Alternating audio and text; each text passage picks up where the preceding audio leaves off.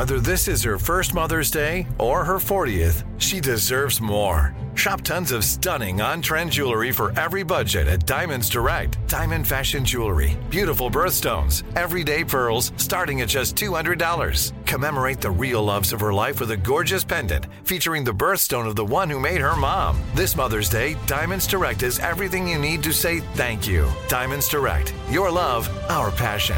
Online at diamondsdirect.com. I am the ferryman.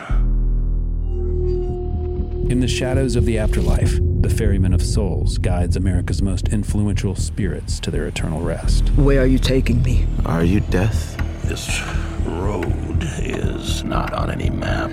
How much for a ticket?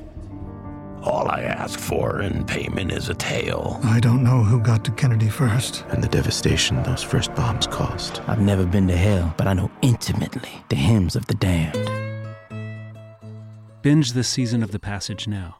Listen on the iHeartRadio app, Apple Podcasts, or wherever you listen to podcasts.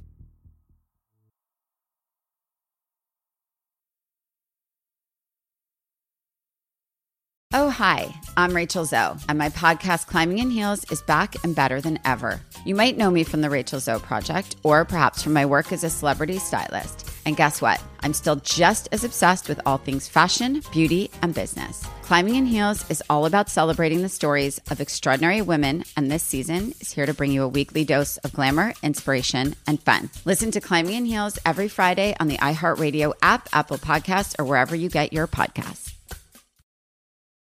Hey guys, ready or not, 2024 is here, and we here at Breaking Points are already thinking of ways we can up our game for this critical election. We rely on our premium subs to expand coverage, upgrade the studio, add staff, give you guys the best independent coverage that is possible. If you like what we're all about, it just means the absolute world to have your support. But enough with that, let's get to the show.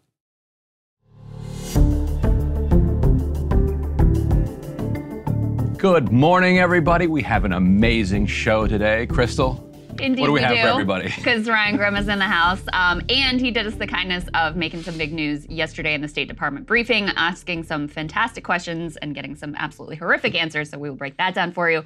Also got Dr. Trita Parsi coming in to break down the escalating risks of a wider war. This is something we've been tracking from the beginning, and it has never been as fraught and as dangerous as right now.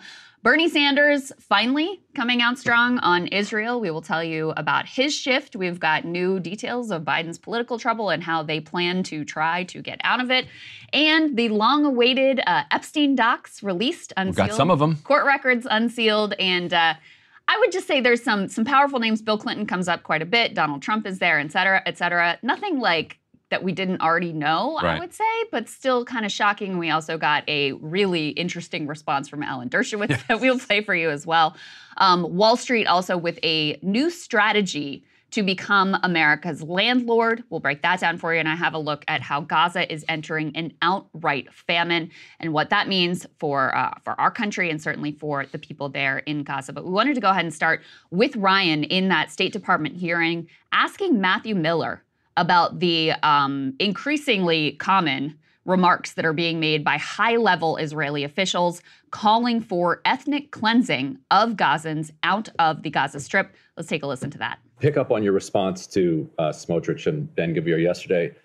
You and Linda Thomas Greenfield both had similar statements. You both said in your statements, quote, there should be no mass displacement of Palestinians from Gaza. Given that you both had the same word-for-word statement, it seems like there was thought put into that. Why use the word should there? There should be no mass displacement. Would you be willing to make a more definitive comment? Like there must not be. Yeah. No.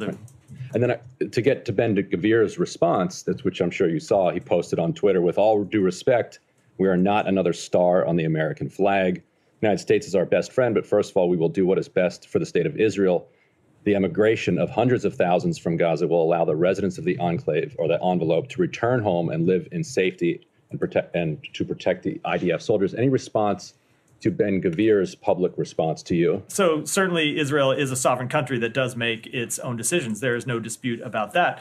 The point of our of the statement that I made yesterday was that the comments that Ben-Gvir and Minister Smotrich have made are in direct contradiction of Israeli government policy, as has been represented to us by multiple Israeli government officials, including the prime minister himself. So I'm not surprised that he continues to double down and make those statements. But they are not only in contradiction with United States policy and what we think is in the best interests of the Israeli people, the Palestinian people, the broader region, and ultimately stability in the world, but they are in direct contradiction of his own government's policy, and we believe those statements should stop. Direct contradiction of Israeli government policy. Ryan, what'd you make of that response? Like the very end where he said, we believe those statements should stop. It's like, because you're putting us in a really difficult position when you keep saying the quiet part out loud. Right. It's difficult to say that top ministers in a government are contradicting the government's policy. Right, because they are the government. They are the government. Now, he's right that there is a higher figure in the government, and that is Prime Minister Benjamin Netanyahu. But as Netanyahu just speaking fairly recently, saying we're not rejecting that possibility, and the possibility is, quote unquote, scenario of surrender and deportation. There are claims to be made for and against it. In my article at The Intercept that I posted last night, I have a quote from Netanyahu from fairly recently where he says, regarding voluntary emigration, I have no problem with that. Our problem is not allowing the exit, but a lack of countries that are ready to take Palestinians in, and we are working on it. This is the direction we are going in, which seems to be in line with what Smotrich and Ben-Gvir are saying. That's right. And in line, by the way, with, according to polling, what the Israeli public wants and is open to. And by the way, I don't know if you guys remember this, all the way back, in the early days after October 7th, Tony Blinken went to Israel. This is when he went and said, I'm here as a Jewish person, first and foremost. And he made comments at the time pushing back on the idea of setting up some sort of a tent city, saying, I spoke with Sisi and this is completely off the table. But it was a tell that the Israeli government was already pushing in this direction of expelling Palestinians out of the Gaza Strip. We know because, we've covered all of these pieces extensively here. There was a report that came out from a government ministry saying, hey, here's our options for the day after. The one we prefer is pushing everybody out into the Sinai Desert. We know we have reports that Netanyahu has tasked one of his senior advisors with, quote unquote, coming up with plans to thin out the Gaza population.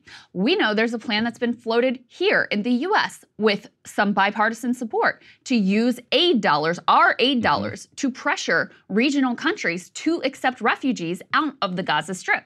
So to say that it is not, that it's a direct contradiction of Israeli government policy is just, it's not even inaccurate, it's just a lie. And put the second element up here. I mean, you get pieces like this almost literally every day. This is the Times of Israel reporting Israeli officials are in talks with Congo and other African countries on taking in Gaza immigrants. Let me read a little bit of this. Their Hebrew sister site reported that Israeli officials have held clandestine talks with the African nation of Congo and several others for potential acceptance of Gaza immigrants. Congo will be willing to take in migrants, and we are in talks with others, a senior source in the security cabinet told that outlet. They also quote Intelligence Minister Gila Gamliel saying at the Knesset yesterday, at the end of the war, Hamas will collapse. There are no municipal authorities. The civilian population will be entirely dependent on humanitarian aid. There will be no work, and 60% of Gaza's agricultural land will become security buffer zones. And this is the other piece, Ryan, that has been laid out very clearly, because in that original government ministry plan that I think was sort of like strategically or tactically released as a trial balloon, they laid out how they would do it. They said, basically, we'll destroy Gaza and then we'll make it the quote-unquote humanitarian. That's right. Start in the north and then we'll proceed from there and we'll make it the humanitarian option so that we put pressure on U.S. and other countries of like, well, they're either going to starve and get bombed to death or they can be allowed to quote-unquote voluntarily migrate out of the Strip. And the best argument that the best counter argument that I've seen, and since Sagar's not here, I'll try to make a counter argument here. So you would say that there's a war going on and you have to displace the population so that the population is not dying under the rain of these bombs. And in fact, after my question, the Associated Press reporter pressed Matt Miller on this. He said, well, you said you're against the displacement of millions of Palestinians. There's already been displacement. They've already been displaced. And he said, well, that's different. They're getting out of harm's way because of the battle. Okay, let's say that, of course, yes, you don't want civilians killed.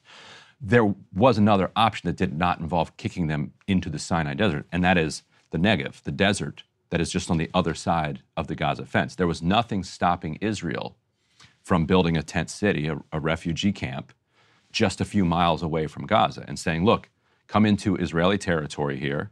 We've got, they can heavily guard it. It's not as if they're going to, go from there into Jerusalem or Tel Aviv.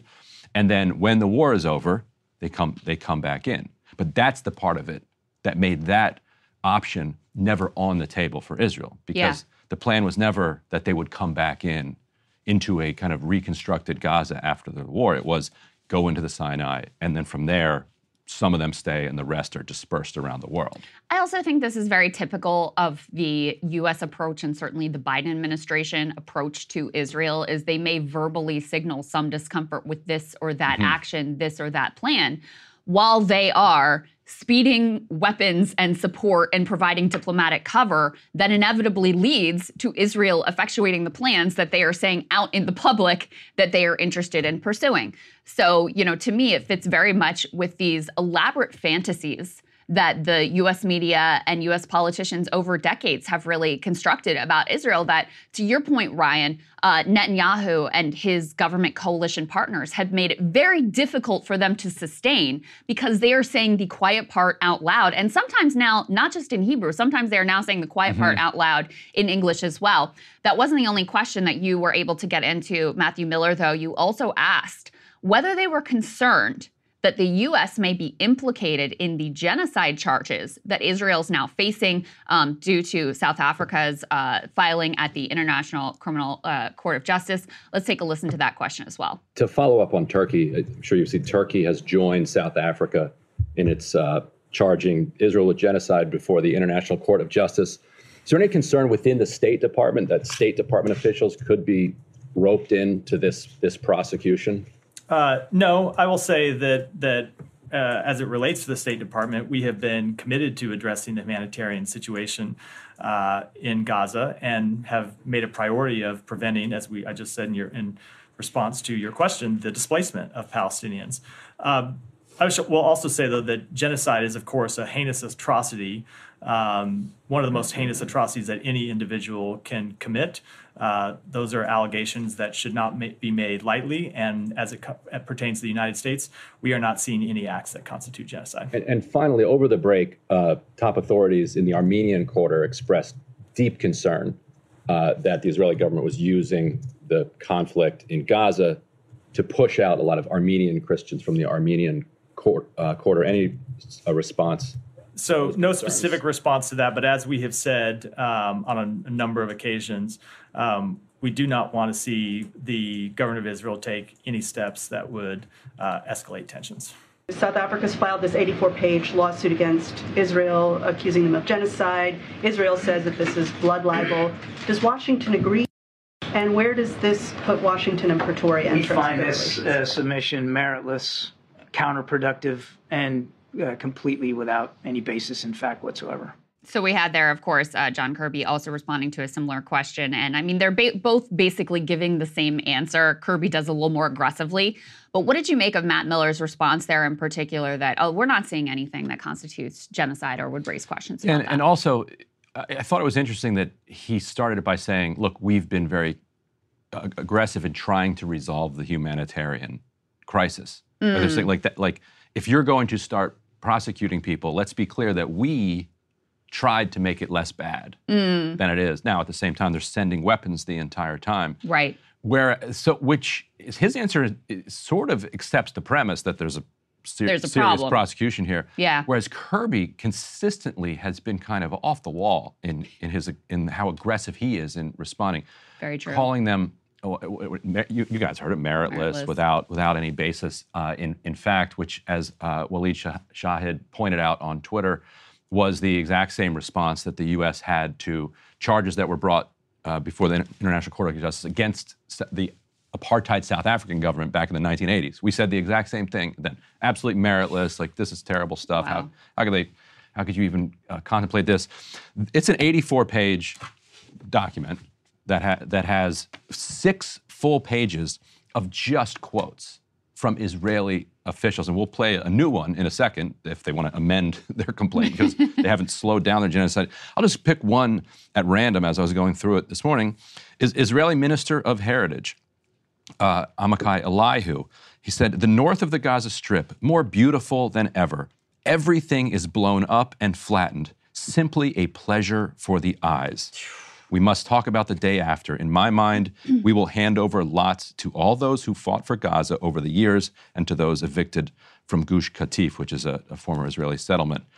So he's saying they will hand out land to Israelis in Gaza. It's this beautiful land, a pleasure for his eyes, seeing everything blown up and flattened. For Kirby to say that a document that includes so many quotes like this, which is coupled with what we're seeing on the ground, for him to say it's meritless is like beyond absurd. Well, and you had the president of the United States himself describing the bombing campaign as indiscriminate. Which is a war crime. Right. So to say it's, without any basis, well, that is in direct contradiction to what the president himself has indicated with his comments. And to your point, Ryan, one of you and Emily sat down with, I'm forgetting his Paul name. Bigger? No, the Holocaust scholar. Oh, Roz Siegel. Yes, who said this is a textbook case of genocide. And one of the things that he pointed to was, listen, usually in these cases, as it's ongoing, the hardest part to prove is intent. So you can see the actions, you can see what's unfolding, you can make some, real educated guesses about what the end goals are. But to actually suss out, okay, do they have genocidal intent, can be very difficult in real time. Not so here. Right. When you have everyone from Netanyahu down, openly making genocidal comments, calling for the absolute destruction of Gaza. Yoav Gallant saying you're dealing with human animals. That's why we have to impose a complete siege. I mean, this is totally out in the open. And so to have pages and pages and pages of high-level government officials and high-level military officials laying out exactly what they plan to do makes this incredibly unique. And as you were mentioning, we have, this is just the latest of many that you could pick of an Israeli lawmaker from the Likud party, that is Netanyahu's party, calling for the annihilation of all Gazans. Let's put this up and I can read the subtitles as he speaks, as it's clear to everyone today that the right wing is right. In the matter of politics, in the matter of politicians today, it's Palestinians today, it's simple. You go everywhere and they tell them to destroy them. My friends at the attorney office who fought with me in the political issues, in the debates, it is clear that you have to destroy all the Gazans. These are words that I have not heard saying, listen, they used to not say it. Right. Now everybody's like, yeah, you've got to destroy all of the Gazans. And, the Israeli public is in the grip of basically like a genocidal craze. Because if you look at the polling, I would love to say like these are outliers and this doesn't represent the Israeli public. But the reality is, the overwhelming majority at least are in favor of pushing Palestinians out of the Gaza Strip. They're at least in favor of ethnic cleansing. And then the farther right are out there, actively saying, hey, what if we nuke Gaza? How about we destroy all of it? How about all of Gazans are annihilated? Right, we flatten it, it's beautiful, and we take lots and give it to the people that used to be settlers there. And you and I both lived through the post 9/11 period here in the United States. So it's not that hard for us to kind of put ourselves in that place. Not at all. Yeah. If you weren't kind of conscious at that time, it's hard to describe just how bloodthirsty the American public was. So this is not unique to the Israeli public. That's right. And people right after October 7th kept describing it as 15 9/11s, which at the time there was some eye rolling. But if you take the feeling that people had on 9/12 here in the United States and multiply it by 15, you can imagine how you would get the public sentiment that, you know what, we're just not going to live by next to these 2 million people. We're not going to, and this will get to our Treat of Parsi segment later, we're not going to live anywhere near Hezbollah either. But we're also not going to leave. So that the only other option is you're going to displace, millions of people, not just Hamas, because you had John Kirby saying for years, for months, if Hamas surrenders, this is over. You now have the Israeli government officials making very clear Hamas could surrender today. And that would not accomplish their stated objective, which is to clear out the Gazan population. I think that's a really important point. And this is another one of the, fantasies that's been constructed and propped up by U.S. politicians, by Western media, is that, this military action in Gaza, the all-out assault on Gaza is about, quote unquote, hunting for Hamas. Well, that's just not true, because if that was your actual goal, if your actual goal was eradicating Hamas, this is what military experts will tell you, this is not the way to do it at all. And we have now reporting saying, no, actually, the goal here is destruction. We see the plans that have come out saying, look, we want to push people out in the north, and then we want to make it unlivable in the south, and we want to ultimately push them out. We also know the political demands of Netanyahu, who wants to hold on to power for as long as possible, which incentivizes him to, sort of like quench the thirst for revenge that is widespread throughout the Israeli population, and to extend the war as long as possible, because he's been able to push off the questions about his own failures that led to, missing all of the intelligence, ignoring all of the intelligence, relocating IDF soldiers away from the area that was attacked on October 7th. He's been able to push those questions off and delay them until after the war is over. So he has every incentive to keep this thing going. But it's very clear that the way that the war has been waged on Gaza is not aimed at, quote unquote, hunting for Hamas. It's much more about destroying the entirety of the Gaza Strip and then putting a choice to the U.S. primarily of basically like, okay, well, people can't live here anymore. It's uninhabitable. So what are you going to do now? Right. And international legal experts who have studied this case and who have participated in previous genocide cases brought before the court think that this has a real chance of prevailing. Which brings us to the comments from the French ambassador to the United Nations, who has said that they will respect the decision no matter what, because the court's mandate depends on international legitimacy. Yeah. As Andrew Jackson said about the Supreme Court, they made their ruling, now let them enforce it. So the question is, what happens? The first question is, do they get a conviction? Right. But then after a conviction, who enforces it? What mandate does it have to have actual teeth? And for somebody like the French to come forward and say, we're going to respect this decision no matter what, is significant. Do we have that as a side? We do. Yeah, let's take a listen, guys. There will be legal implications if the international law is violated by one side, by all sides. It's pretty clear that there have been a violation of international law by different sides, if you look at this file from the very beginning, and we'll see what the consequences will be. As you just said, the International Court of Justice has been seized of the matter, so I will not comment on this one. France is a strong supporter of the ICJ. We'll see what they decide to on this matter, and we'll make sure that will support the outcome of the decision. But I will not, the same with the ICC and the decision by ICC. We are a strong supporter of international justice, whether it's criminal justice with ICC, whether it's ICJ for international law. And we certainly don't want we won't certainly encroach their mandates. So do you think that Israel is taking this proceeding seriously? I know you and Emily covered yesterday, or at least I think you did, that Israel is apparently interested in Alan Dershowitz representing them, which, from our perspective, maybe they're not taking this seriously, but actually the fact that they're thinking about who they would appoint to represent them indicates that they're not just brushing this aside as a nothing burger.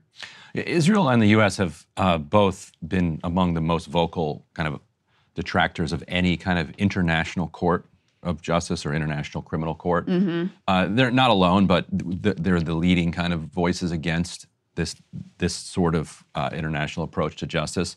But to see Israel kind of float Dershowitz and to see Dershowitz decline to comment on it, we're going to get to Dershowitz later in the show, of course. Yeah. It was interesting. You couldn't tell if it's making a mockery of the whole thing, because Dershowitz is kind of mockable at this point. Right. But on the other hand, in a lot of circles, he's still Alan Dershowitz, the great lawyer who got Klaus Van Buren off decades ago. It almost was a very Trumpian move, because, Trump loves to find these lawyers who are people for his administration. And Dershowitz himself. Who it's like, I saw him on cable news and they were really bombastic and held their own on cable news. So that's who I want in my corner. And so to me, it was this very sort of Trumpian reach for who was the right character to vociferously defend them in this case, which obviously he would vociferously defend them, whether it is whether his arguments have merit or not. Yeah, but I think they have to take it seriously because before October 7th, the boycott, divestment, sanctions movement was gaining steam around the world. This is a nonviolent approach to ending the occupation, to try to isolate Israel politically, to force change, just as happened with South Africa. The number one kind of response to that from Israel and its defenders was that this is anti-Semitic. Why are you singling out Israel? Right. So, and you had states like Texas and others like straight up banning support of BDS.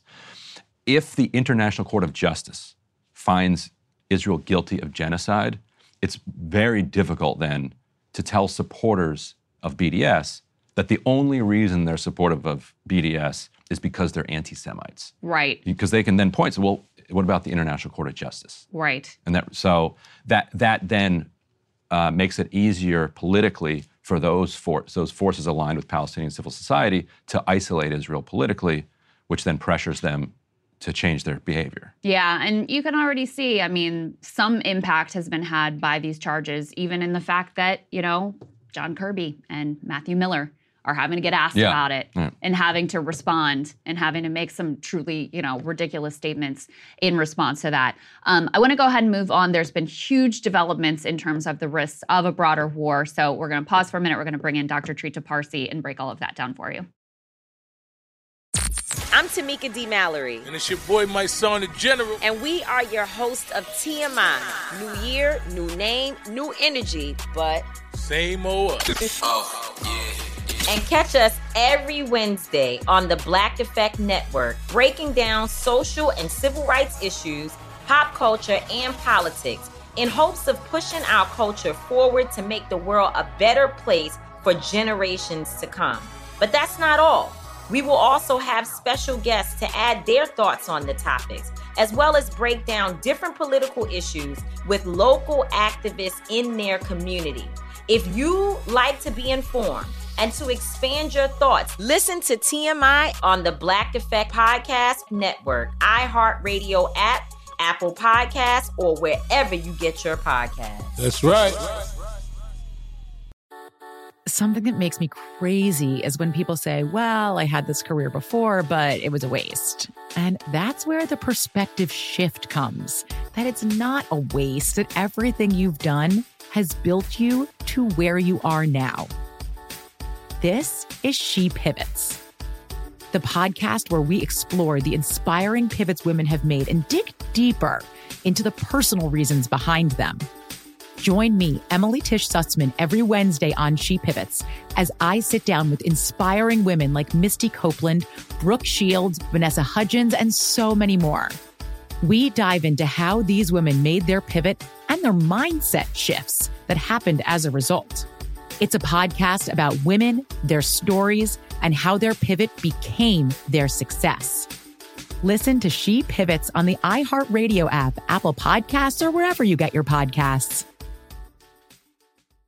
The Therapy for Black Girls podcast is an NAACP and Webby Award-winning podcast dedicated to all things mental health, personal development, and all of the small decisions we can make to become the best possible versions of ourselves.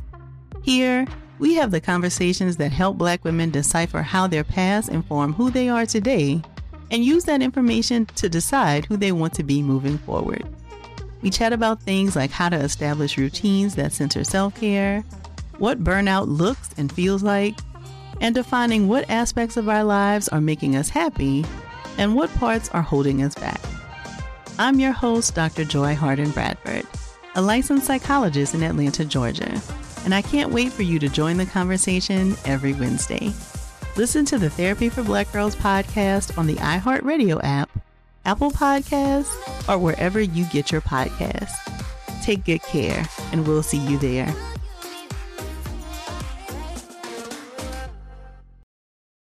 So as we've been discussing, risks have really been proliferating throughout the Middle East. We had that terrorist attack in Iran yesterday. We've had assassinations in Lebanon. We've, of course, had those Houthi attacks in the Red Sea, and the U.S. looking to escalate our response there. So joining us now to break down all of this, and what it means, what it could mean, is Dr. Trita Parsi. He's, of course, Executive Vice President of the Quincy Institute for Responsible Statecraft and fantastic friend of the show. Great to see you, sir. Great to see you. Happy New Year. So you had an article that you just posted in The Nation. Let's put this up on the screen, talking about the risks here. You asked the question, will Israel drag the U.S. into another ruinous war? And lay out the case very clearly that, as the U.S. is trying to assemble this coalition to go after the Houthis and figure out how to respond in all these various ways, that Biden has blocked the most clear solution to all of these problems, which is to push for a ceasefire in Gaza. Absolutely. I mean, we have 4 areas of potential escalation right now. The Lebanese-Israeli border, Iraq and Syria with the militias attacking U.S. troops, the Red Sea because of what the Houthis are doing, and then, of course, a potential direct confrontation between Iran and Israel, particularly if it emerges that the Israelis had a hand in those attacks yesterday, which, of course, at this point, we don't know. The U.S.'s approach, Biden's approach essentially has been to escalate in order to de-escalate, move more troops there, issue threats. There's now very clear threats to the Houthis that they will be attacked if there's an additional attack against the ships. On a very immediate level, perhaps one can say that is understandable. There needs to be a degree of deterrence. But at the same time, the easiest and fastest way of actually de-escalating the situation is a ceasefire. And we know that for certain because during the 6 days that there was a ceasefire, that's the 6 days in which the Iraqi militias completely seized all attacks on U.S. troops. There were 6 attacks the day before the ceasefire. But for those 6 days, nothing. And then they issued warnings on the 6th day of the ceasefire and saying that they will resume attacks if Israel resumes bombing Gaza. Even when it comes to the Houthis, there was a significant reduction. So we know for certain that at least there's a very significant likelihood of that succeeding. But it appears to be the one option that the Biden administration is the least inclined to pursue, even though it seems to be the most effective. Let's talk about the terrorist attack yesterday at the event commemorating Qasem Soleimani. And we actually have John Kirby here responding to questions. Matt Miller also made similar comments yesterday. Here's Kirby being asked about potential Israeli involvement in this attack. We don't have any more detail in terms of how it happened or who might be responsible for it. On your second question, again, I would point you to our Israeli partners to talk more about this. We're again not in a position to confirm the specific reports. I would just tell you that al-Huri was a noted, designated global terrorist, and if he is in fact dead, nobody should be shedding a tear over his loss. We have no indication at this time at all that Israel was involved in any way whatsoever. No indication, but just to be clear, you don't think, did they support or assist in some other way? I'm not going to speak for another nation. I would just tell you that we have no indication that Israel was in any way involved in this. So his first answer was about the assassination of al-Huri, and he says, well, talk to the Israelis about that. And then with the second one, he says, we have no indication that it was the Israelis. So there is a degree of difference in the kind of response there. So take them both. It's broadly assumed that Israel was responsible for the killing of the Hamas leader in Beirut, and Israel has made very little effort to deny that. When it comes to the attack in Iran, Israel does seem to be signaling to allies that they were not responsible. So why would they be responsible? Why was suspicion on them? And if it wasn't them, who would it have been and why? I mean, the suspicion as to why it would be them is, of course, because of the context that we're in. We had the assassination of the Iranian general in Damascus just about a week ago. And then you had the assassination of the Hamas officials and others. So within this context— and a Hezbollah official? Hezbollah official yesterday as well. So given that context and on all of those others, there's clear-fingered indication that there was the Israelis. So it certainly raises suspicions. However, there's no evidence at this point. The evidence that some are putting forward that this is not the modus operandi of the Israelis, etc., I think that's a fair argument, but I think we should also recognize that things have changed after Gaza, after the October 7th attacks, in which the Israelis themselves have said that previous red lines, previous operations, previous ways of doing things are no longer the case. So I think we need to keep that in mind. There is another possibility, of course, which is that it is the Iranian Mujahideen, the MEK, which is a terrorist organization, was on the EU's, on the US's terrorist list, got off that list during the Obama administration for political reasons because they were just buying off half of this city to lobby for them. They were used by the Israelis to conduct assassinations of Iranian scientists. And this was revealed by the Obama administration itself, that the Israelis were working with the MEK. And the Israelis have had a relationship with the MEK for quite some time. Their modus operandi would very much be to do an attack of this kind. So it could also be that it is the MEK potentially with some Israeli dimension. What about ISIS or it could be ISIS. Sunni element? Yeah, so ISIS in Afghanistan, the Khorasan province, they have attacked Iran just in the last 3 years more than 3-4 times. Some of those attacks quite bloody. Nothing like this, of course. And there is definitely a likelihood that it could be them as well. Do they typically take credit for those attacks? Then? They do, and on Twitter there were accounts taking credit for it, but not by the official sources there. But it's also a very interesting question that will be raised if this was ISIS. There's already all kinds of conspiracy theories in the region asking the question, why did ISIS never attack Israel during all of the period that it was active? And it would raise additional questions. During this war in Gaza, they have done nothing. They've said nothing about the war in Gaza, but then they take the opportunity to attack Iran. So it doesn't necessarily mean anything, but it will just add fuel to some of the speculation about all of this. So why would Israel potentially want war with Iran? Because I think that would be the other pushback, is like, this would be obviously incredibly escalatory. This would be inviting a direct confrontation if Israel did have some hand in this terrorist attack. So what would be the potential logic behind it? So that's the question I'm perplexed by, mindful of the fact that for 20 years, the Israelis have done everything they can to get the U.S. to go into war with Iran. And just remember what happened a couple of years ago when Netanyahu was pressing Donald Trump to attack Iran after the U.S. elections when Trump had lost.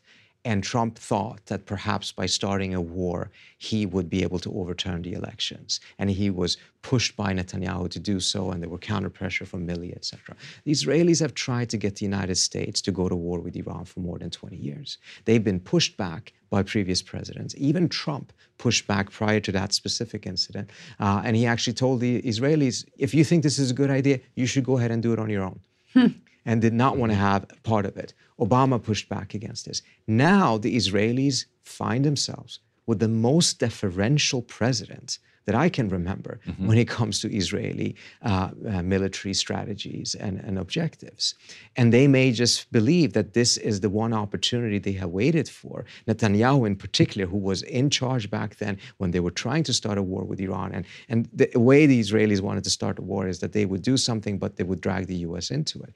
Given how Biden has gone along with almost everything Israel has done right now, it wouldn't be inconceivable that the Israelis would think that this is the best opportunity they have yet. Is it evidence that they were behind it? No.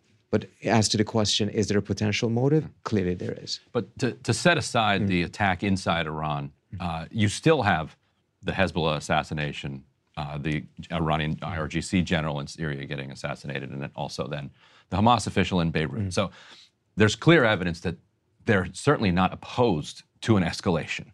So let's say that they get what they want, that they get the escalation, that now there's a direct confrontation. Do you think that they're correct that the U.S. goes along with them? Depends on how it happens. I think if you have assassinations that then begets a strong response by Hezbollah or by Iran with another attack on Israel with a lot of civilian deaths, then I think once again you would find Biden in a situation that he would strongly support the Israeli war effort, which originally, at least initially, will be military support, other types of support. The question is, will it eventually drag the U.S. into the war itself?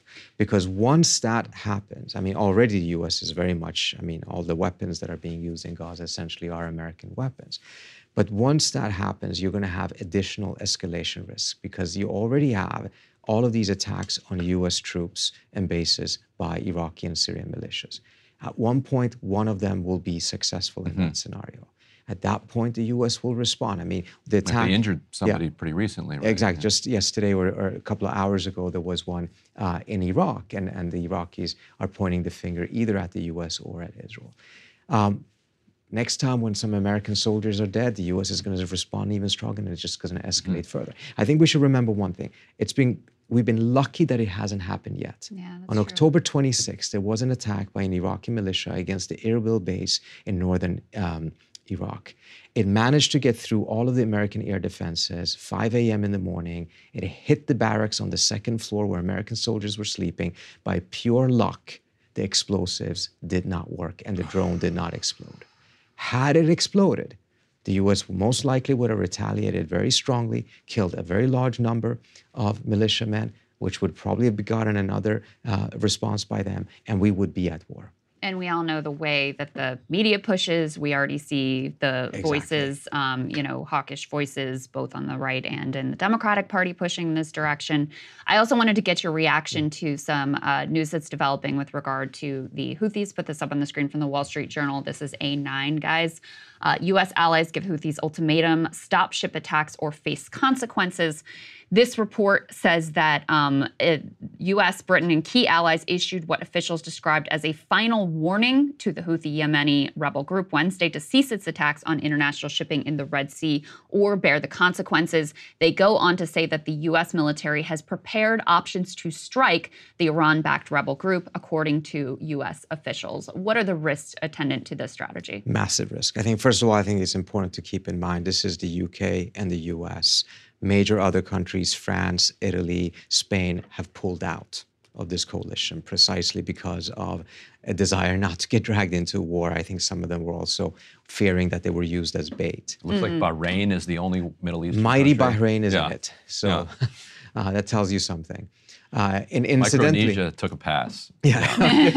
And they got our back elsewhere, though, don't worry. This is supposed to be a neighborhood watch, watching the neighborhood, and the neighborhood is the Red Sea. There's no countries from the neighborhood in the neighborhood watch, right?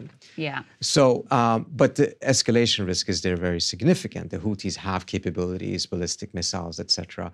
And one of the things that they might do, which would be very dangerous, and it would also be destabilizing for the region as a whole, they may start targeting the UAE and Saudi Arabia as a way of pressuring the US. That could potentially then cause a breakdown of the Iranian-Saudi normalization, which actually has helped stabilize a lot of different areas in the region right now. If that falls apart, we might be in a much, much worse situation than we're right now. So this is, and that's beyond the escalation risk of the US getting further dragged into the war, of course. This is, again, very dangerous, and it goes back to what we talked about earlier on. There is a much safer, faster, more effective way of preventing this escalation. Right, and that is actually to have a ceasefire in Gaza. And let me just add one point on that. Yeah. It raises the question again and again, what is it? What is the U.S. interest in continued bombardment of Gaza that is of such value that Biden is willing to risk all of these escalatory cycles? And on top of that, according to the Democrats themselves, they say that the elections in this year is going to be about the survival of American democracy. And the polls clearly show that Biden is destroying his winning coalition, particularly because of how he's pushing away the Gen Z. So he's not only risking his re-election, he's not only risking war, according to him himself, he's also risking American democracy. For what? What is the American interest in continued bombardment in Gaza that makes all of this worthwhile? Well, that's actually what I wanted to ask you, because it's also in contradiction with the reports of Biden's own strategy. You keep hearing that Blinken and Biden and others are telling them, by the new year, this has got to be done. Like, you don't. What did Blinken say? You don't have that much runway. Like, you don't have that much credit. I think. Like, because when they said they wanted to go for months, it has to be over by now. So even they think this needs to end. They have the power to end it. It is causing all of these risks to everything that they stand for. Yet they're carrying on simply so that starvation and bombing can continue. And to what end? Do you have an answer to that question? Or I don't. The only thing I think we can say is that earlier assessments, which treated Biden as if he was not entirely on board with the Israeli strategy, but he was trying to build credibility with them with a bear hug, or show support so that he at some point could be able to rein them back. I just don't think that has proven to be true, because it seems much more likely that he actually signed on to the Israeli objective of the elimination of Hamas. He wanted to see Israel do to Hamas what the United States could not do to the Taliban. Knowing the lessons from that lesson, the lessons from that story, he nevertheless supported this. And I think that much better explains why he's been so obstinate about preventing a ceasefire and thinking that he's actually still building up cachet and credibility to at one point later on push for it. Yeah, at this point, you have to view that as absurd. I mean, it seems to me as almost just like purely ideological and not based on a current analysis of American interests, let alone humanitarianism. On that last point that you both referred to, there is this argument out there of like, oh, you all act like the U.S. could just push a button, this would all be over, and really they're their own country, and even if we were opposed to it, they would continue and do what they want to do. What is your response to that? Does the U.S. really have significant leverage in this situation? Of course it does. It's an absurd notion to say that the U.S. doesn't. I mean, we have that Israeli major general who just admitted it last month, saying that all these weapons are coming from the U.S. If the U.S. cuts off the tap, we can't fight, period. So it's very clear. I mean, Biden has shipped 10,000 tons of weapons and ammunition to Israel since the beginning of this war. The Israelis need this to continue, particularly mindful of the pace and quantity of bombardments that they're raining down on Gaza, which far exceeds what the U.S. did in Mosul, for instance, against ISIS. But he also raises the other question. If it is so, let's assume for a second that the United States doesn't have that leverage. Okay, then why are we sending these weapons? You can say that the U.S. doesn't have the leverage to stop it. Why are we fueling it? Answer that question then.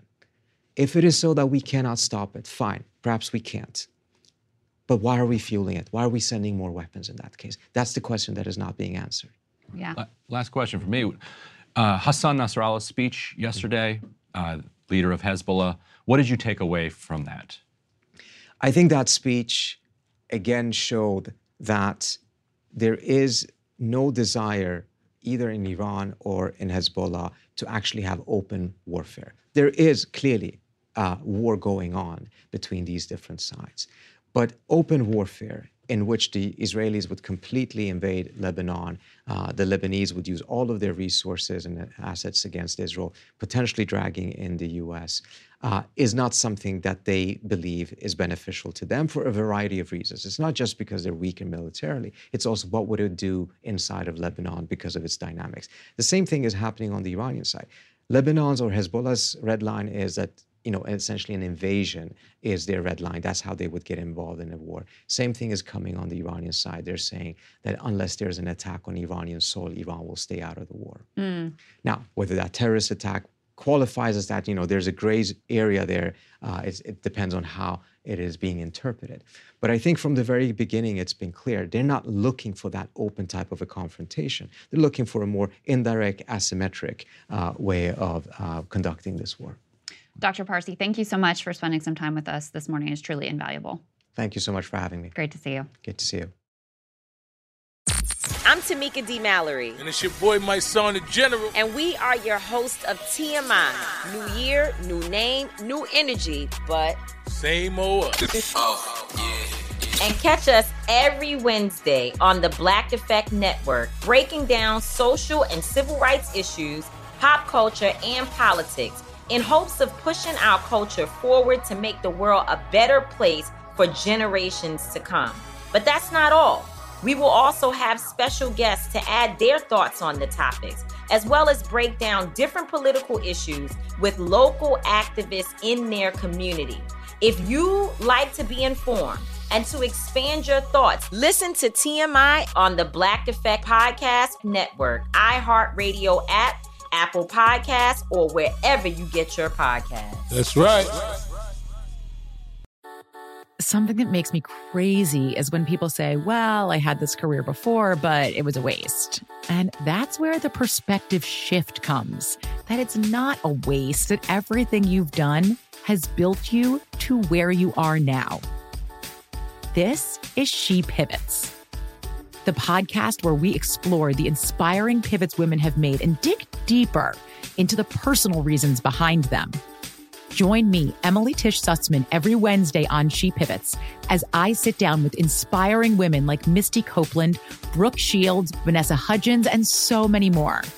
We dive into how these women made their pivot and their mindset shifts that happened as a result. It's a podcast about women, their stories, and how their pivot became their success. Listen to She Pivots on the iHeartRadio app, Apple Podcasts, or wherever you get your podcasts. The Therapy for Black Girls podcast is an NAACP and Webby Award-winning podcast dedicated to all things mental health, personal development, and all of the small decisions we can make to become the best possible versions of ourselves. Here, we have the conversations that help Black women decipher how their past inform who they are today and use that information to decide who they want to be moving forward. We chat about things like how to establish routines that center self-care, what burnout looks and feels like, and defining what aspects of our lives are making us happy and what parts are holding us back. I'm your host, Dr. Joy Harden Bradford, a licensed psychologist in Atlanta, Georgia, and I can't wait for you to join the conversation every Wednesday. Listen to the Therapy for Black Girls podcast on the iHeartRadio app, Apple Podcasts, or wherever you get your podcasts. Take good care, and we'll see you there.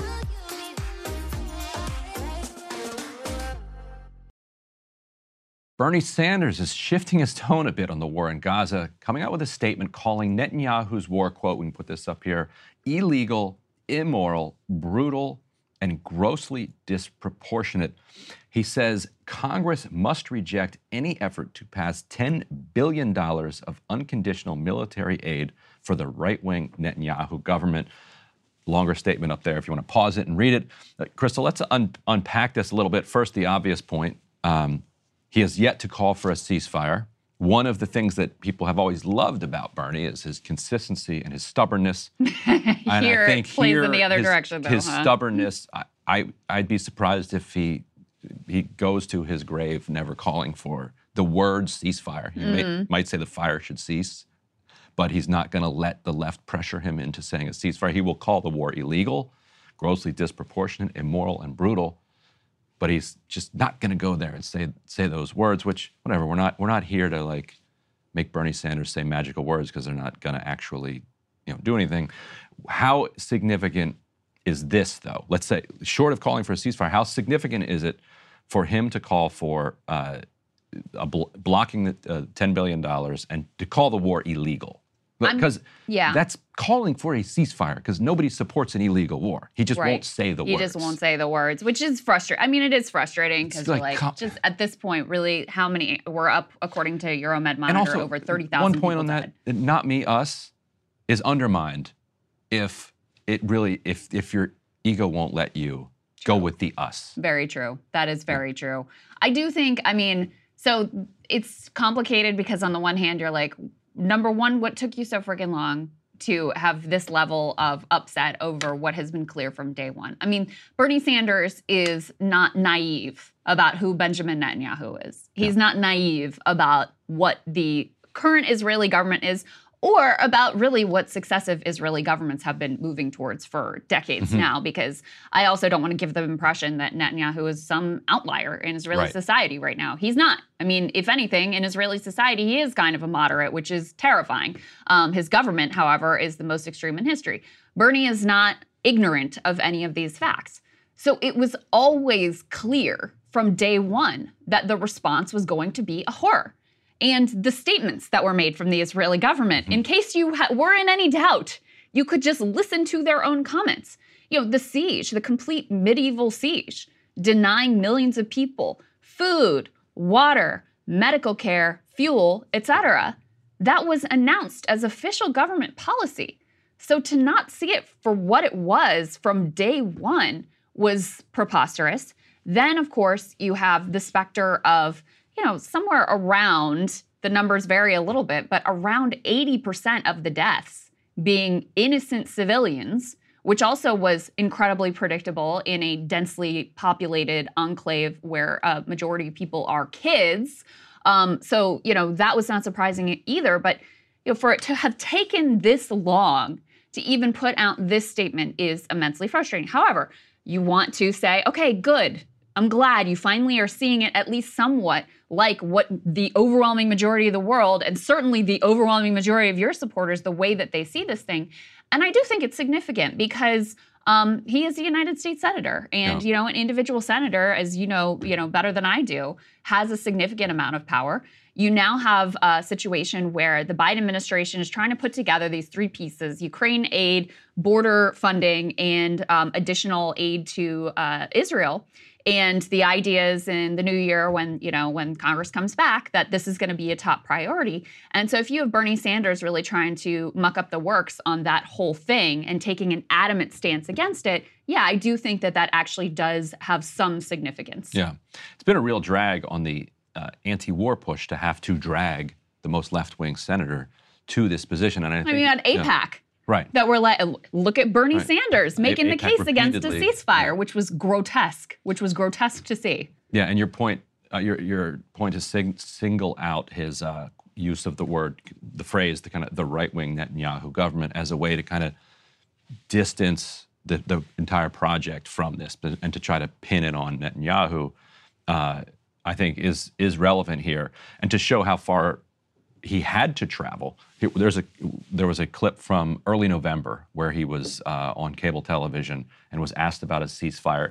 Let's roll this and then unpack it. I want to just clarify one thing, Senator, if I might. You support a humanitarian pause in Gaza. Some of your fellow progressives say that there should be a full-on ceasefire, which would require an agreement on both sides to halt the fighting. Do you support a ceasefire? And if not, why not? Well, I don't know how you can have a ceasefire, permanent ceasefire, with an organization like Hamas, which is dedicated to turmoil and chaos and destroying the state of Israel.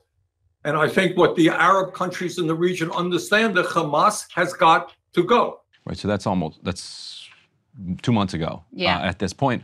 What I found so interesting about that response from him is that a kind of left-wing senator analysis of that same situation would say, okay, yes, sure, yes, Hamas is founded with genocidal intent towards Israel, but Hamas and the occupation are mutually reinforcing kind of dysfunctional elements. You could just as easily and kind of more persuasively say that how can you ever have a permanent ceasefire with one party militarily occupying another party? Like that's not a ceasefire. Even if the occupation doesn't involve kind of shooting civilians for a period of several hours or several days, an occupation is still done by force.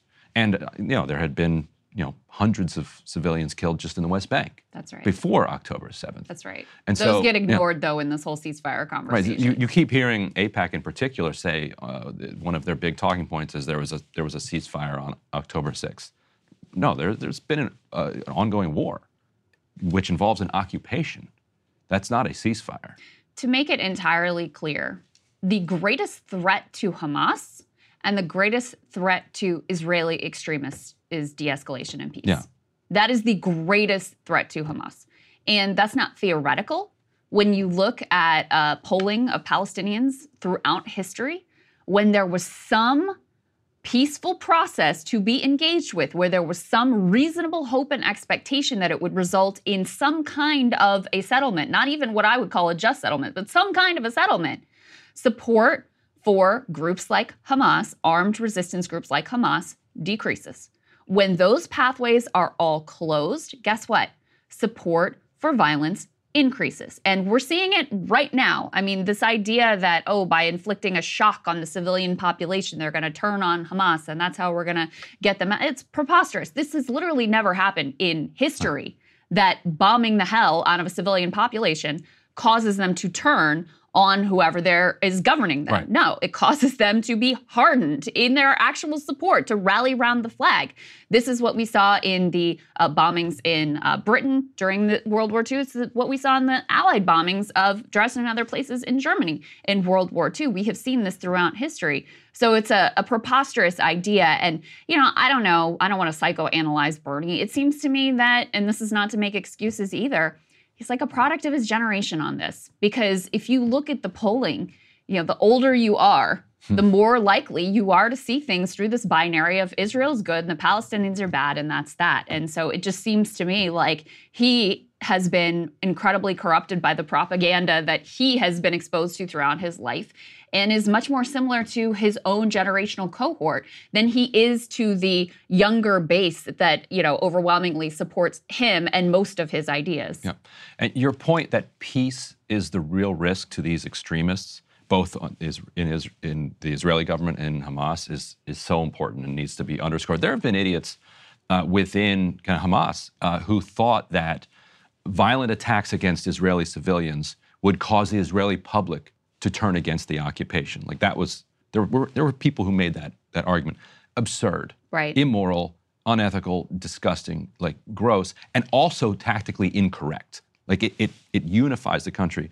We've seen it before though. When the ANC was launching kind of terror attacks against the apartheid South African government, the white Afrikaners said, if we give in to the ANC, if we give in to these terror attacks, then all the black people are going to organize through ANC and kill all the white people in South Africa. But instead, after apartheid was torn down, the violent militant wing of the ANC had no reason to exist anymore and just faded away. The IRA was told the same thing, that if we give in to the IRA, that they're going to take out violent retribution against the British because of what the British have been doing for thousands of years to the Irish.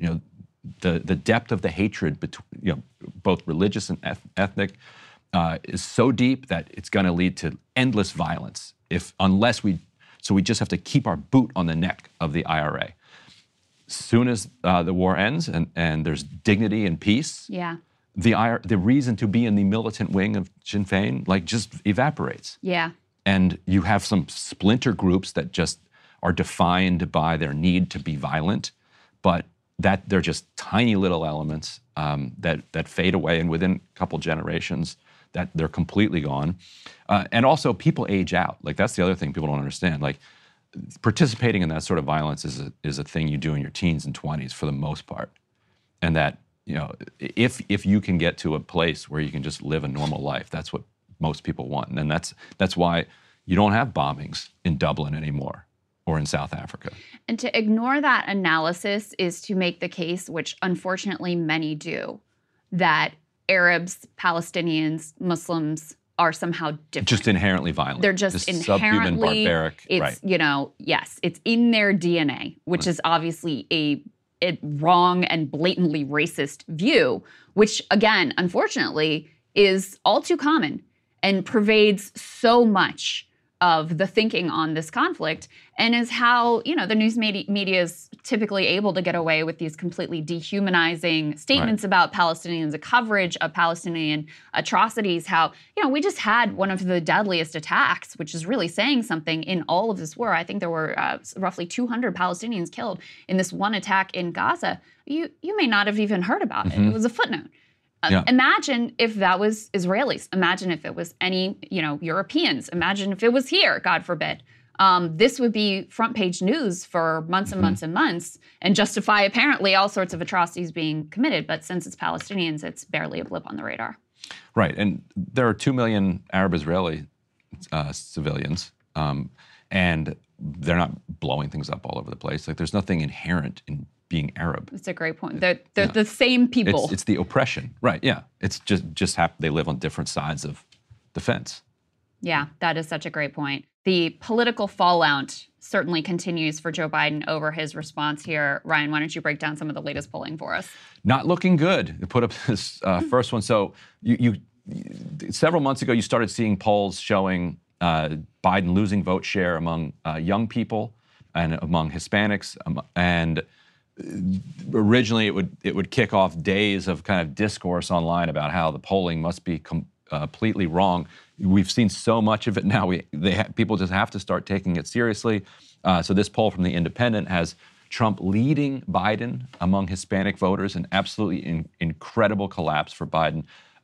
This has Trump up 39-34. Even if you consider this to be something of an outlier, it's directionally in the same direction as other polls you've seen. I think Biden won close to 2/3 of the Hispanic voters in 2023. We've also seen Donald Trump leading Joe Biden among young people in this independent poll. In this poll, 37-33. Even if you say, look, this is wrong. How wrong is it? Let's say it's off by 10 points in each direction. Yeah. That still puts Biden only at 43. Still a catastrophe. To 27 or something. Like Biden has to win, like he did in 2020, overwhelmingly among young people. He has to run up numbers with Hispanic voters. He has to maintain his margins with black voters.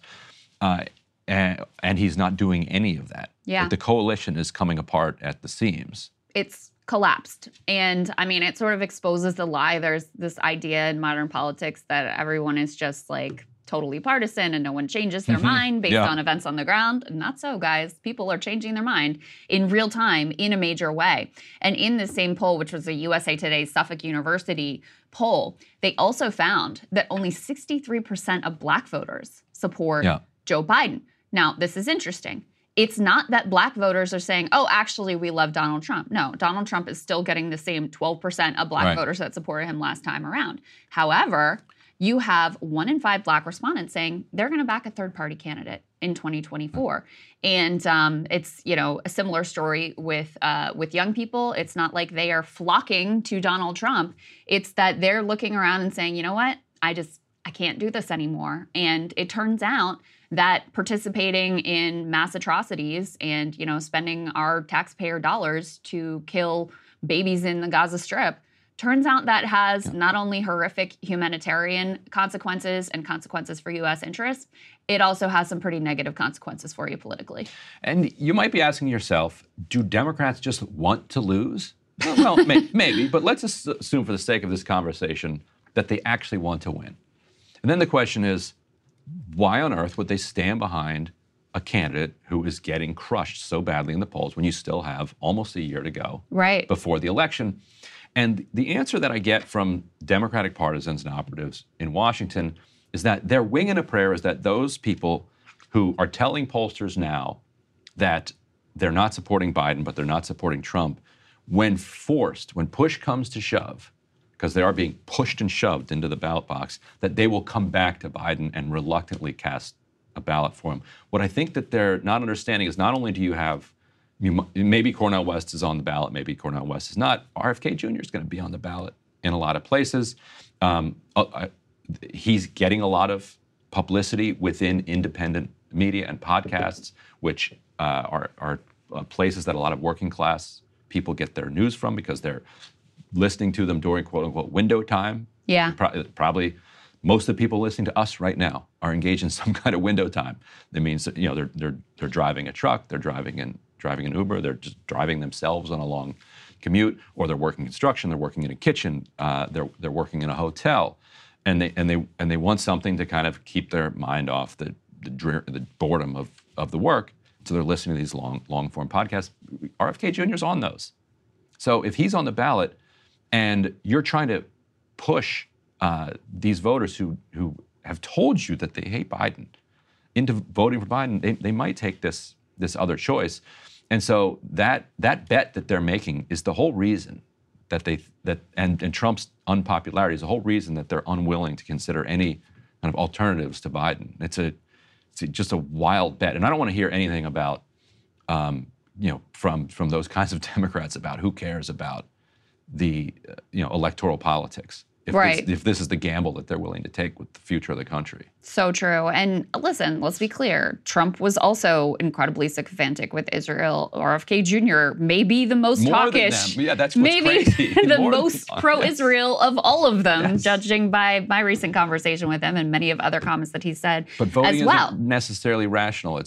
That's right. He is an alternative. He is a protest vote. And, also, by the way, I do think that there is something genuinely different between, okay, he's making all of these statements that are incredibly pro-Israel versus he's shipping the weapons. Right.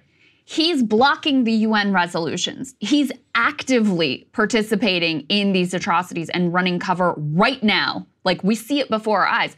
That just hits a little different than theoretical statements that are being made. And to underscore, I think, what a break there is, especially among young people on this issue. This to me is extraordinary. I don't know, Ryan, you can tell me because you got a better memory than me, whether you've ever seen anything like this in presidential politics. Put this up on the screen. Biden's own campaign staffers. 17 of them. 17 Biden for President 2024 campaign staffers just published this anonymous Medium post calling him out for his unconditional support. They say, Dear President Biden, we need a ceasefire now. We write to you as the current staff of your re-election campaign as we work to mobilize voters to cast their ballots for you. We must take a moment to acknowledge our tremendous grief and the grief shared by countless other Americans toward the violence occurring in Gaza. We join this campaign because the values that you and we share are ones worth fighting for. Justice, empathy, and our belief in the dignity of human life is the backbone of the Democratic Party, they claim, but of the country. However, your administration's response to Israel's indiscriminate bombing, a carefully chosen word because that's what Biden himself said, in Gaza, has been fundamentally antithetical to those values, and we believe it could cost you the 2024 election. They go on to list a series of actions that they would like to see him take, but I don't know that I've ever seen a campaign staff, presidential campaign staff, come out in this organized fashion and say, you have to stop this, you have to change. Now, they didn't put their names on it, which has been a habit and a pattern in a lot of these staff letters that have circulated, but it was published by Politico's kind of West Wing playbook, which is, as the name suggests, read very closely in the West Wing. And so they very deliberately targeted it to make sure that everybody inside the White House read it. And those reporters, because we've reported on some of these anonymous letters, you make sure that you're not getting punked by like just some random, it's not some random person DMs you on Twitter and is like, hey, I'm a campaign. You're like, all right, prove that you have 17 people. Who are the people? All right, okay, now we'll let this ride. But yes, I've never seen anything like this. Partly it's new that staff are willing to stand up in this way. That that's kind of a post 2015, 2020 thing. But you've certainly never seen a staff of a presidential campaign, and certainly not of an incumbent president, come out with this firm of a rejection of their own candidate. Yeah. So the Biden team does have a plan to try to combat the collapsing poll numbers that they see. Let's put this up on the screen. They're going to lean into Trump and lean into January 6th. And I mean, listen, I might sneer at this, but let's also be clear. I mean, this kind of worked for them in the midterms of like, this is what they've got. Listen, we're not really promising much, but we're not them. And Trump is a maniac, and all the people he supports is a maniac. And January 6th was horrendous. And, let's throw in the overturning of Roe versus Wade. Again, we're not going to do anything to reclaim those rights, but we're not going to further erode them. And in the midterms, and in every basically special election we've had since then, it's been a pretty potent political message. So I can't completely turn up my nose at it or sneer at it. And what's so incredible is that when it comes to codifying Roe v. Wade, they actually could run on that. Like you could say, because they're getting an enormous amount of support in special elections and around the country from the rejection of the kind of Republican agenda and the successful Republican agenda of overturning Roe v. Wade. Biden could go to voters and say, if you elect me and hold the Senate and give me one or two more people in the House of Representatives, flip the House, we will codify Roe v. Wade into law. Like you could actually, I know it's a novel idea. You could actually run on something? To like make a promise, a pledge of something that you will do, get votes for that thing, and then do that thing.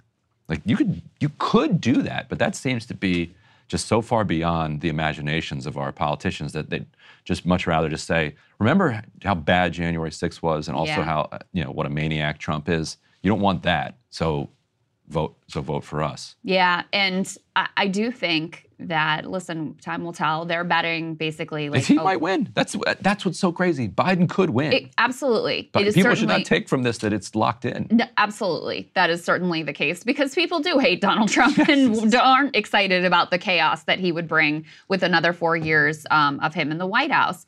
But I do think that there is something that has fundamentally broken with regard to the Biden response in Israel with, unconditional support for Israel that they don't seem to have really processed.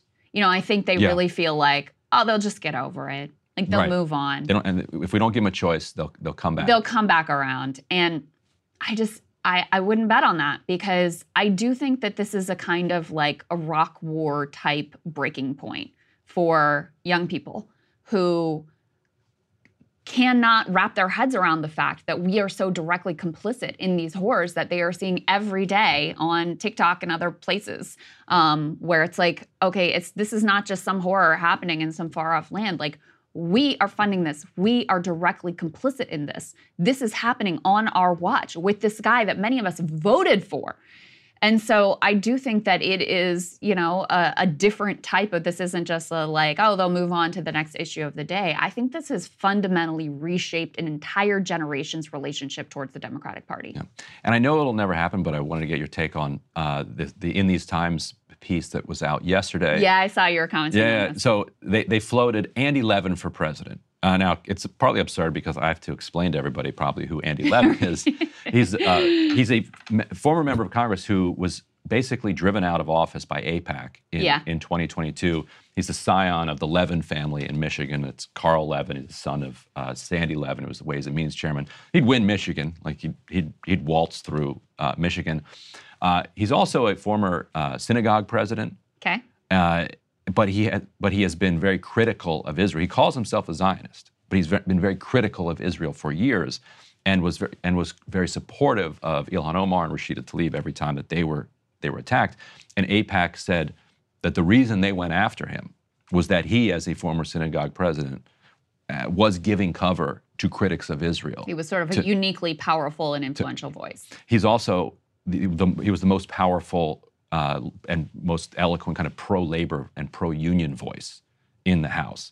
So I think if you actually did nominate him, AIPAC absolutely loses its mind. He wins Wisconsin, Michigan, Pennsylvania with his connections there and with his pro-labor, pro-union record, and he easily beats Donald Trump by 10 points.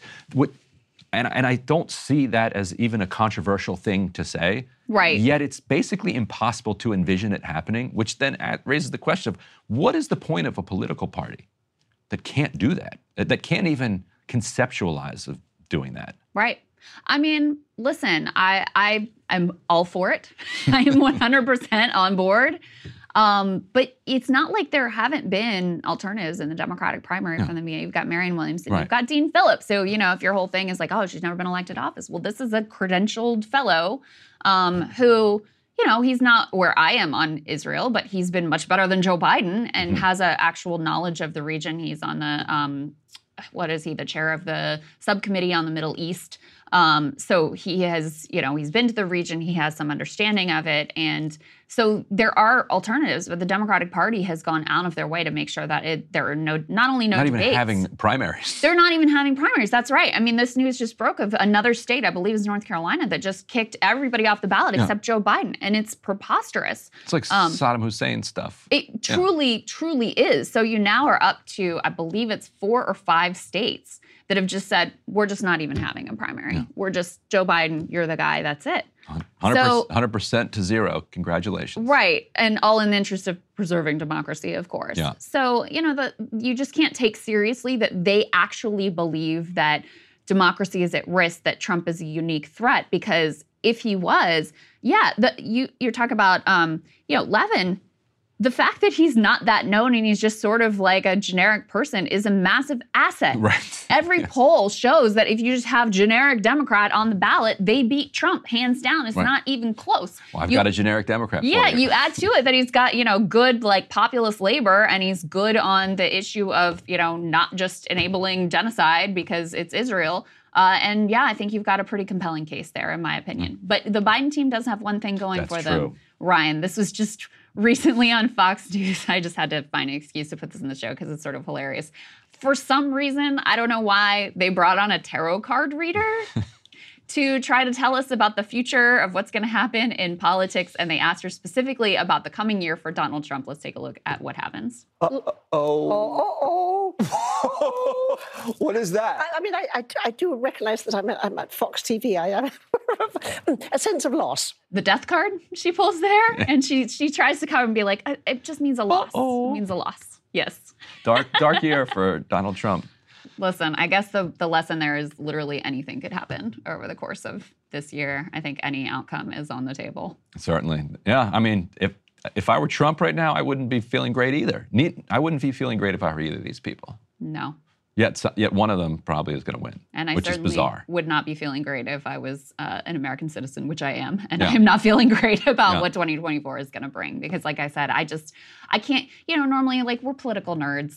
I get excited for presidential years. The Iowa caucuses are less than 2 weeks away now, which is crazy to me. And it's just like, I cannot envision a positive scenario unfolding that I would be happy about, or that the American people should be happy about this year. And, I don't think I'm an outlier in feeling that way. Yeah, it's pretty bad.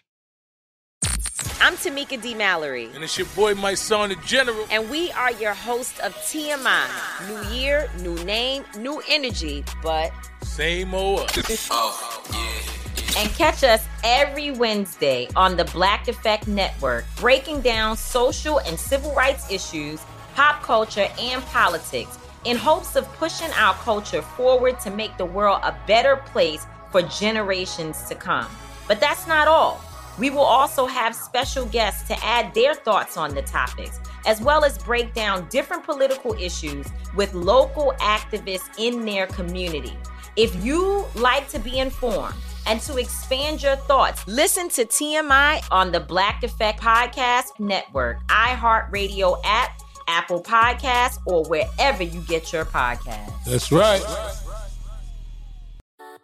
Something that makes me crazy is when people say, well, I had this career before, but it was a waste. And that's where the perspective shift comes, that it's not a waste, that everything you've done has built you to where you are now. This is She Pivots, the podcast where we explore the inspiring pivots women have made and dig deeper into the personal reasons behind them. Join me, Emily Tish Sussman, every Wednesday on She Pivots as I sit down with inspiring women like Misty Copeland, Brooke Shields, Vanessa Hudgens, and so many more. We dive into how these women made their pivot and their mindset shifts that happened as a result. It's a podcast about women, their stories, and how their pivot became their success. Listen to She Pivots on the iHeartRadio app, Apple Podcasts, or wherever you get your podcasts. The Therapy for Black Girls podcast is an NAACP and Webby Award-winning podcast dedicated to all things mental health, personal development, and all of the small decisions we can make to become the best possible versions of ourselves. Here, we have the conversations that help Black women decipher how their past inform who they are today, and use that information to decide who they want to be moving forward. We chat about things like how to establish routines that center self-care, what burnout looks and feels like, and defining what aspects of our lives are making us happy and what parts are holding us back. I'm your host, Dr. Joy Harden Bradford, a licensed psychologist in Atlanta, Georgia, and I can't wait for you to join the conversation every Wednesday. Listen to the Therapy for Black Girls podcast on the iHeartRadio app, Apple Podcasts, or wherever you get your podcasts. Take good care, and we'll see you there.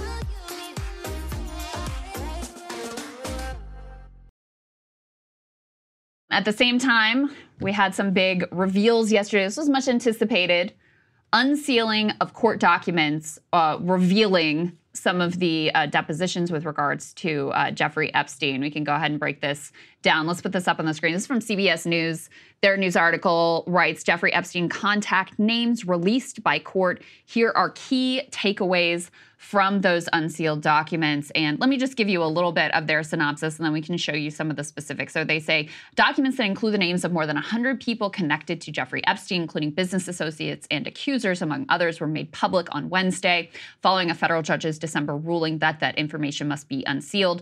More than 900 pages of mostly unredacted documents were released. They indicate, and I think this is accurate, much of the information has been previously reported. However, to see the actual specifics is still quite noteworthy. And they mention this is Virginia Giuffre. This is part of her now settled defamation lawsuit. That's the context of all of this information and these depositions.